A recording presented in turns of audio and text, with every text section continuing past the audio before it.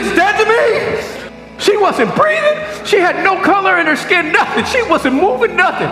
Jesus came into the house and took her by the hand and he said, Talitha Kume, which means, little girl, I say to you, arise.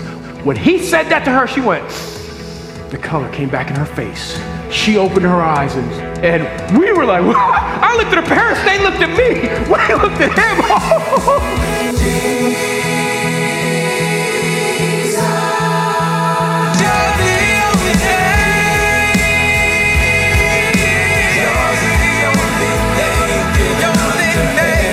Do you realize that this Jesus that we keep talking about is not just a good teacher? This Jesus has the power of life and death. And with a word from his mouth, he brings the dead back to life. Hello, and welcome to Plays on Word Radio, where we discuss, analyze, work, and play on the Word of God. Thank you for joining us on this excursion today. Let's join Pastor Teddy, also known as Fred David Kenny Jr., the founder of Plays on Word Theater, as he does a deep dive into the Word of God. Okay. Yes, thank you very much, Josh. Welcome to Plays on Word Radio. That's right, POWR, power. And we are continuing with what we started last time. It was the story of the woman who had been bleeding for 12 years. And it started out with Jairus falling before Jesus and begging him to come to the house. And then the woman who was bleeding touched the tassel on Jesus's prayer shawl on the edge of his garment.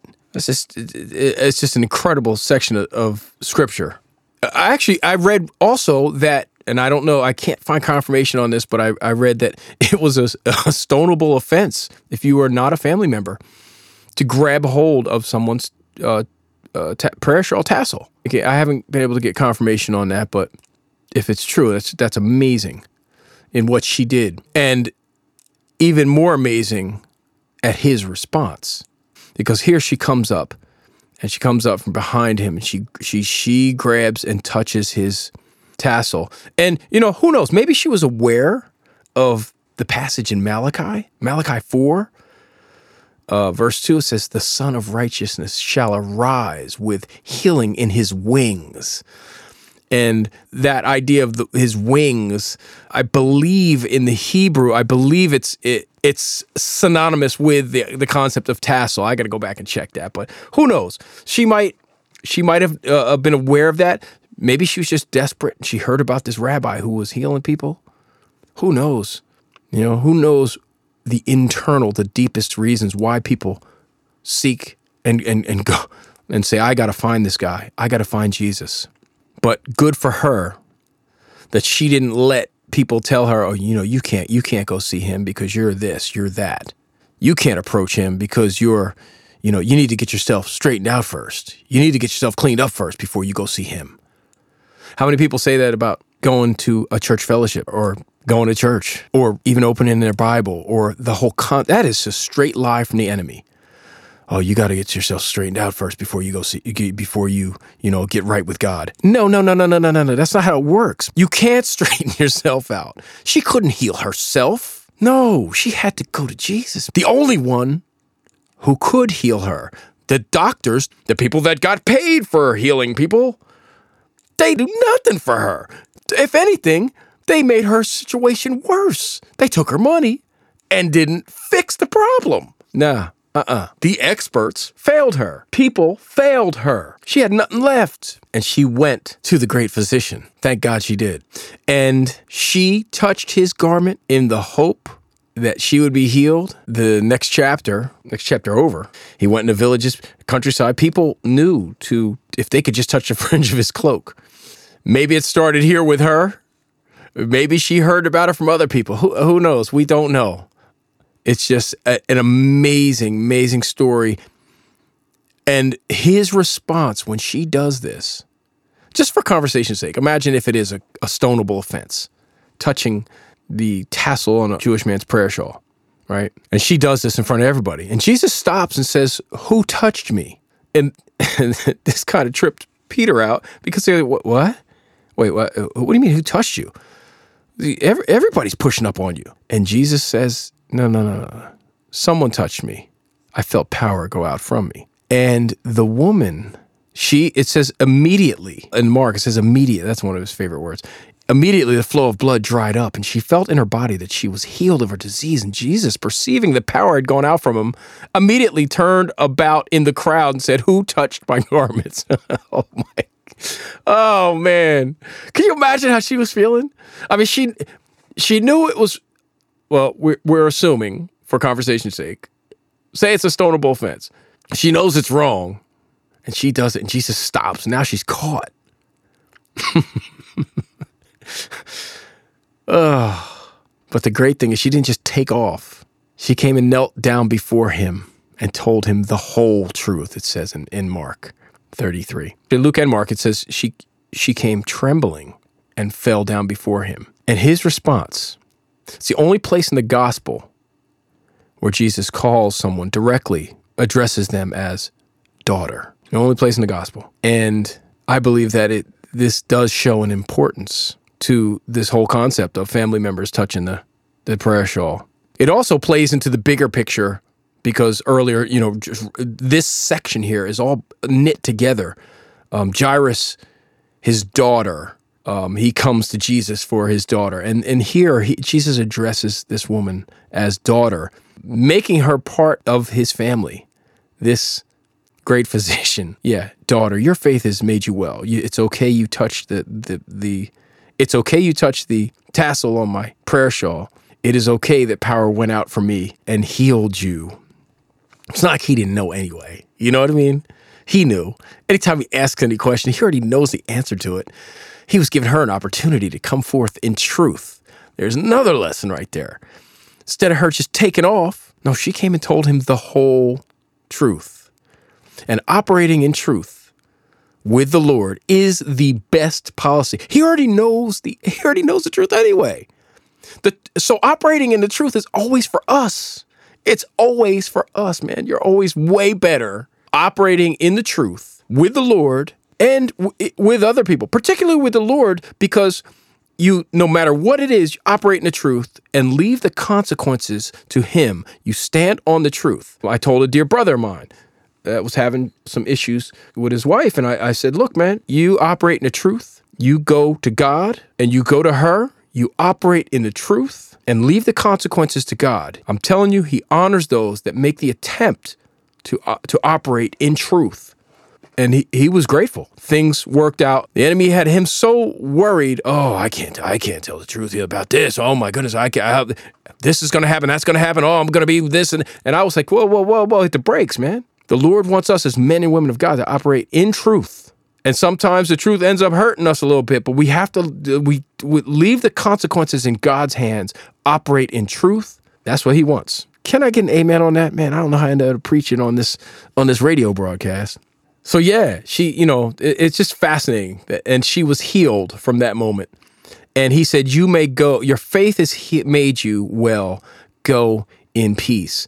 And it's not that, let's just deal with this real quick. It's not that her faith was some type of lightsaber she could pull out of her utility belt. And yeah, I'm mixing different comic characters and everything. It's her faith in Christ is what healed her. Not faith by itself. Right now I'm sitting on a chair, right? Is it my faith that's holding me up, or is the chair holding me up? No, your faith is only as good as the object that you put it in. So it's not that her faith by itself, just faith for faith's sake, is what healed her. No. That's a skewed teaching on that, man. No, it's always faith in Christ, the object that we put our faith in, the one that we put our faith in. He's the one who healed her. And we got to make sure we keep that correct perspective. It is faith in God. The faith of me to sit on this chair is important, but the chair is the one that is the thing that does the work of holding me up. I put my faith in it because it has proven that it has not let me down. I don't know how many of you have ever had a chair break on you. That's not fun. I did that one time. I sat down when I was younger, man, in my dad's office, man. He had this chair. I actually thought he set me up. I was so upset, but it turned out the weld just broke on it. It was like welded or something, man. I sat down in this chair and it broke. Oh my goodness. My back is hurting right now thinking about that. Anyway, I digress. Okay, so let's go to Jairus, which is amazing. They make their way to Jairus. After this lady's healed, someone comes and says to Jairus, hey man, she didn't make it, man. Give up. Again, listening to everybody else here, listening to the people the world would tell you. You know, the world would tell that woman, you can't approach Jesus. You can't go to Jesus. This guy's friend or his employee told him, you know what? Don't bring the teacher, man. Don't bring him anymore. There's no hope left. There's no chance. And Jairus, no doubt, was visibly upset about that. Here he made this trip out to Jesus. That shows the importance of this situation. He didn't send somebody else. He went to plead with Jesus to come to his house. And now a messenger comes and says, it's too late, dude. Yeah, she died. Don't bother Jesus anymore. And Jesus, his response to this guy was amazing. It says Jesus, but overhearing what they said, Jesus said to the ruler of the synagogue, to Jairus, he said, do not fear, only believe. Don't fear, just believe. And how many times has Jesus said that? Don't be afraid, do not fear. Do not be afraid. Don't be afraid. I mean, throughout the entire Bible, that's the word from God. Do not fear. I can't remember off the top of my head, but I remember doing a search on that phrase, and it's astronomically high. It's one of the highest phrases, if not the highest phrase, repeated in the scripture. Do not fear. Do not fear. Only believe. And here, it's not believe in yourself or believe for belief's sake. Again, it's the object that we put our faith in. It's not us. It's the object we put our faith in. And he's like, don't fear, just believe. Only believe. And believe in what? Put your belief in God. Put your belief in Christ, that he's able to do this. And Jairus just saw the fringe or the tassel of Jesus' garment heal a woman who had been bleeding for 12 years. 12 years, that's a significant number there. Here, his daughter's 12 years old. He just saw it with his own eyes. And it says Jesus allowed no one to follow him except Peter and James and John, the brother of James. So those are Zebedee's kids, Pete says in the play. And they went into the house. And before they got into the house, there was a commotion. There was people weeping and wailing. Back in the day, they would, the professional mourners would, that was actually an occupation. Today we have professional rioters. But back then, professional mourners that'd go around and weep and wail and moan for the dead. And they're all out there. And Jesus says, this is great. He says, why are you making a commotion and weeping? The child is not dead, but sleeping. And they laughed at him, meaning that she was dead. She's not sleeping. She's dead, man. He put the people outside that were inside, and he brought James and John in, and Peter, and Jairus, and the mother was there. And he took her by the hand and said, Talitha Kumi, Aramaic for little girl, I say to you, arise. And immediately the girl, can you imagine that? Here she's dead, inanimate. Jesus speaks to her and says, arise. And the girl got up and began walking around. She was 12 years old. Immediately, they were all overcome with amazement. And he told them, don't tell anybody about this. And he said, give her something to eat. That story alone, I mean, he has the power of healing. He has the power over life and death. He has the power, this whole section, before it, power. He's got the power over demons. He's got the power over the wind. And who is this? Who is this guy? And that's the question you need to ask yourself. Because depending on how you answer that, it will affect your eternal destiny. If he's just a good rabbi from the first century, then you're missing it. No rabbi from the first century calmed the wind and the waves. No, not with a word. No, I'll tell you this. No rabbi can calm the wind and the waves even today. Take all the tech we got. All the tech we got. You can't calm the wind and the waves.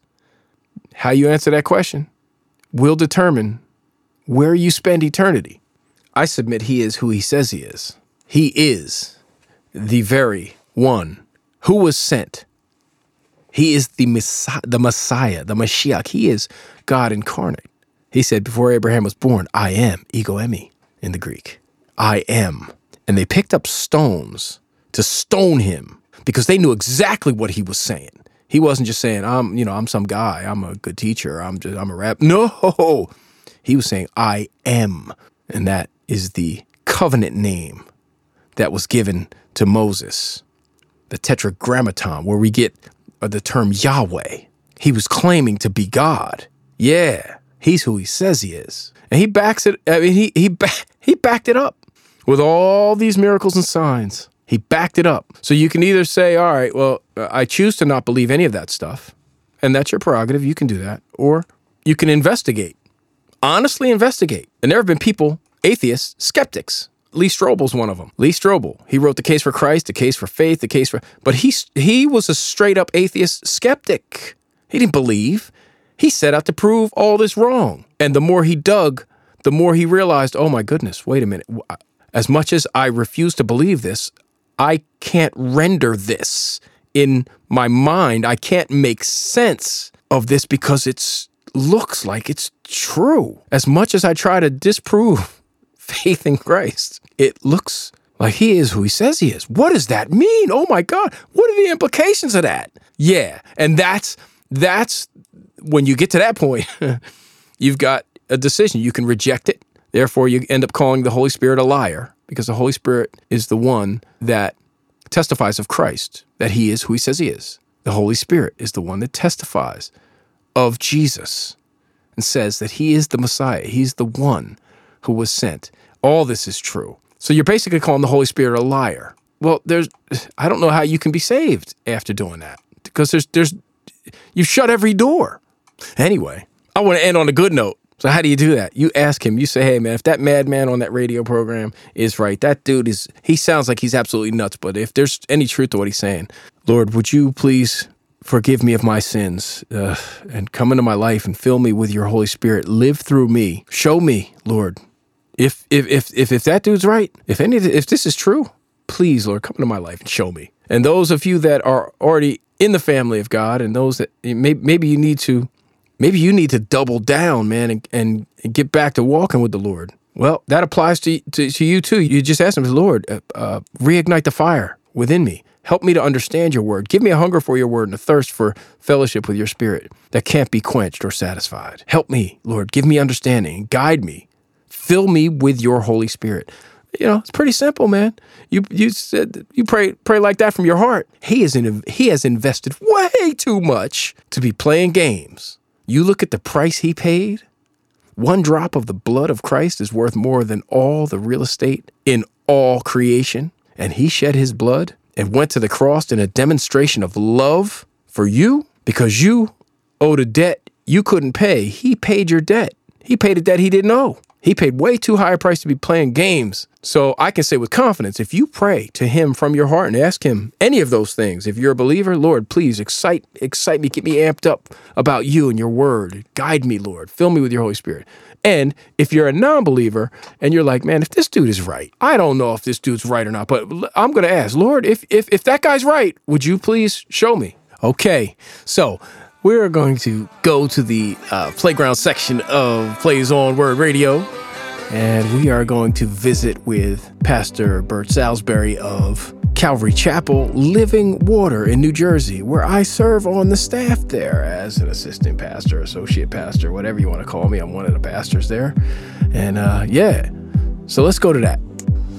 We are here with Pastor Bert Salisbury from Calvary Chapel Living Water in Silverton, New Jersey, in the playground section. Let's see, Bert was at the second play we've ever did. I think we did it at Joe Gratzel's, and you remember you came out? Remember that was the one where Ray brought in a whole busload of people? I remember. Ray Dash, we gotta get a hold of that guy too.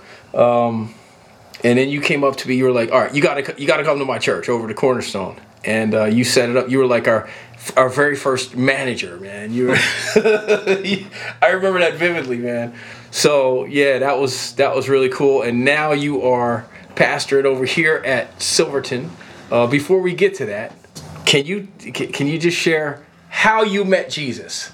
Give me the breakdown of that. Well, I think looking back on it, and again, hindsight's 20/20. Most of the believers will tell you that they see His hand upon them longer than their hand was upon Him, if you'll excuse the turn of phrase. But I believe that He had His hand upon me from a very young age.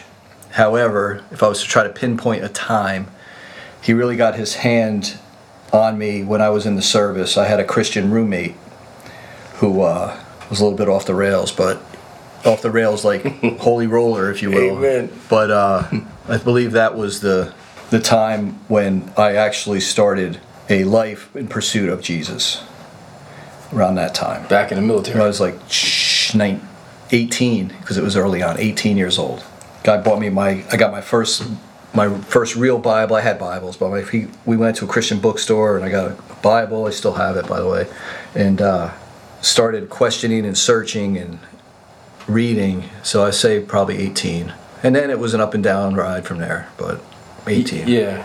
It's still a young age. That's a good young age. Yeah. You know, but now, did you go to church before that? And were you church? No. When I was a kid, I asked my dad to bring me to church. We went to Methodist church for a few years. Okay. But again, I don't think there was no depth to it, if you will, at that time. Now, the military, I don't know if you can share this or not, but when you're in the military, can you share that story when you were on the train? Oh, man, I forgot about that. I can't forget. That's an amazing story. Wait till you hear this. When you're in the service, you travel by plane a lot, and I was at Fort Bragg in North Carolina, so I used to take the train up to New Jersey. And man, I wish I knew the year this happened. I was early on though. I couldn't have been more than a private, so it was really early. I was like 18, 19 years old, and I took the train up. It's a 10-hour train ride. If anybody's ever ridden the rails on the coach, you know what that's like. You meet a lot of people when you're on a train for 10 hours. One time I met Carl Sagan's assistant. Oy. And I didn't even understand what that lady was talking about. But it was like otherworldly. But so anyway, I'm on a train, and for whatever reason, I wasn't sleeping. For whatever reason, we came into Newark, and then we rode out of Newark, which was my home stop. And I literally looked out the window as we started pulling out of Newark, headed toward Penn Station in New York, and I saw my parents on the platform. So anyway, so now I'm kind of panicked, and I don't think I had $1 in my pocket. This is pre-cell phones. Yeah, in 1988 at the earliest. 88, 89, 89 at the latest. So I'm panicked, right? And I'm kind of pacing around or getting nervous or saying, I missed my stop, I don't know what happens next. I mean, I was inexperienced with this stuff, I didn't know. So this dude stands up, and I can see him in my mind's eye standing at the front of the rail car. Black dude, kind of a big guy, not like tall big, just kind of a big dude. Like you would see him playing ball or something, like that kind of size. And he stands up, he says, "Excuse me," to everybody. "We're going to help this young man out. I'm going to pass my hat around. I expect everybody to put a little money in there so he can get a train ticket back to Newark when he gets to Penn Station." And man, I'm telling you, to this day, I can see that dude doing that for me. Yeah. To this day. That's an incredible story. And it's not. And then the outcome was, I get to Penn Station.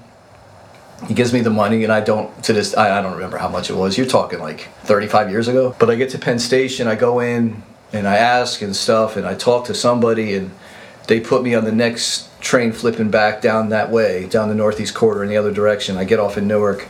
Man, what a blessing that dude was. Oh. And unsolicited, like I didn't walk around asking people money or nothing. He just kind of heard my plate and kind of stood up in the front of the train. It was a pretty cool story. The good Lord was looking out for you even then. Man, I don't think about that often enough, actually. Amen, amen. Well, that's all the time we have on Plays on Word Radio for today. So next week we'll continue with this. Until then, may the Lord bless you and keep you. May the Lord make his face to shine upon you and be gracious to you. The Lord lift up his countenance upon you and give you peace.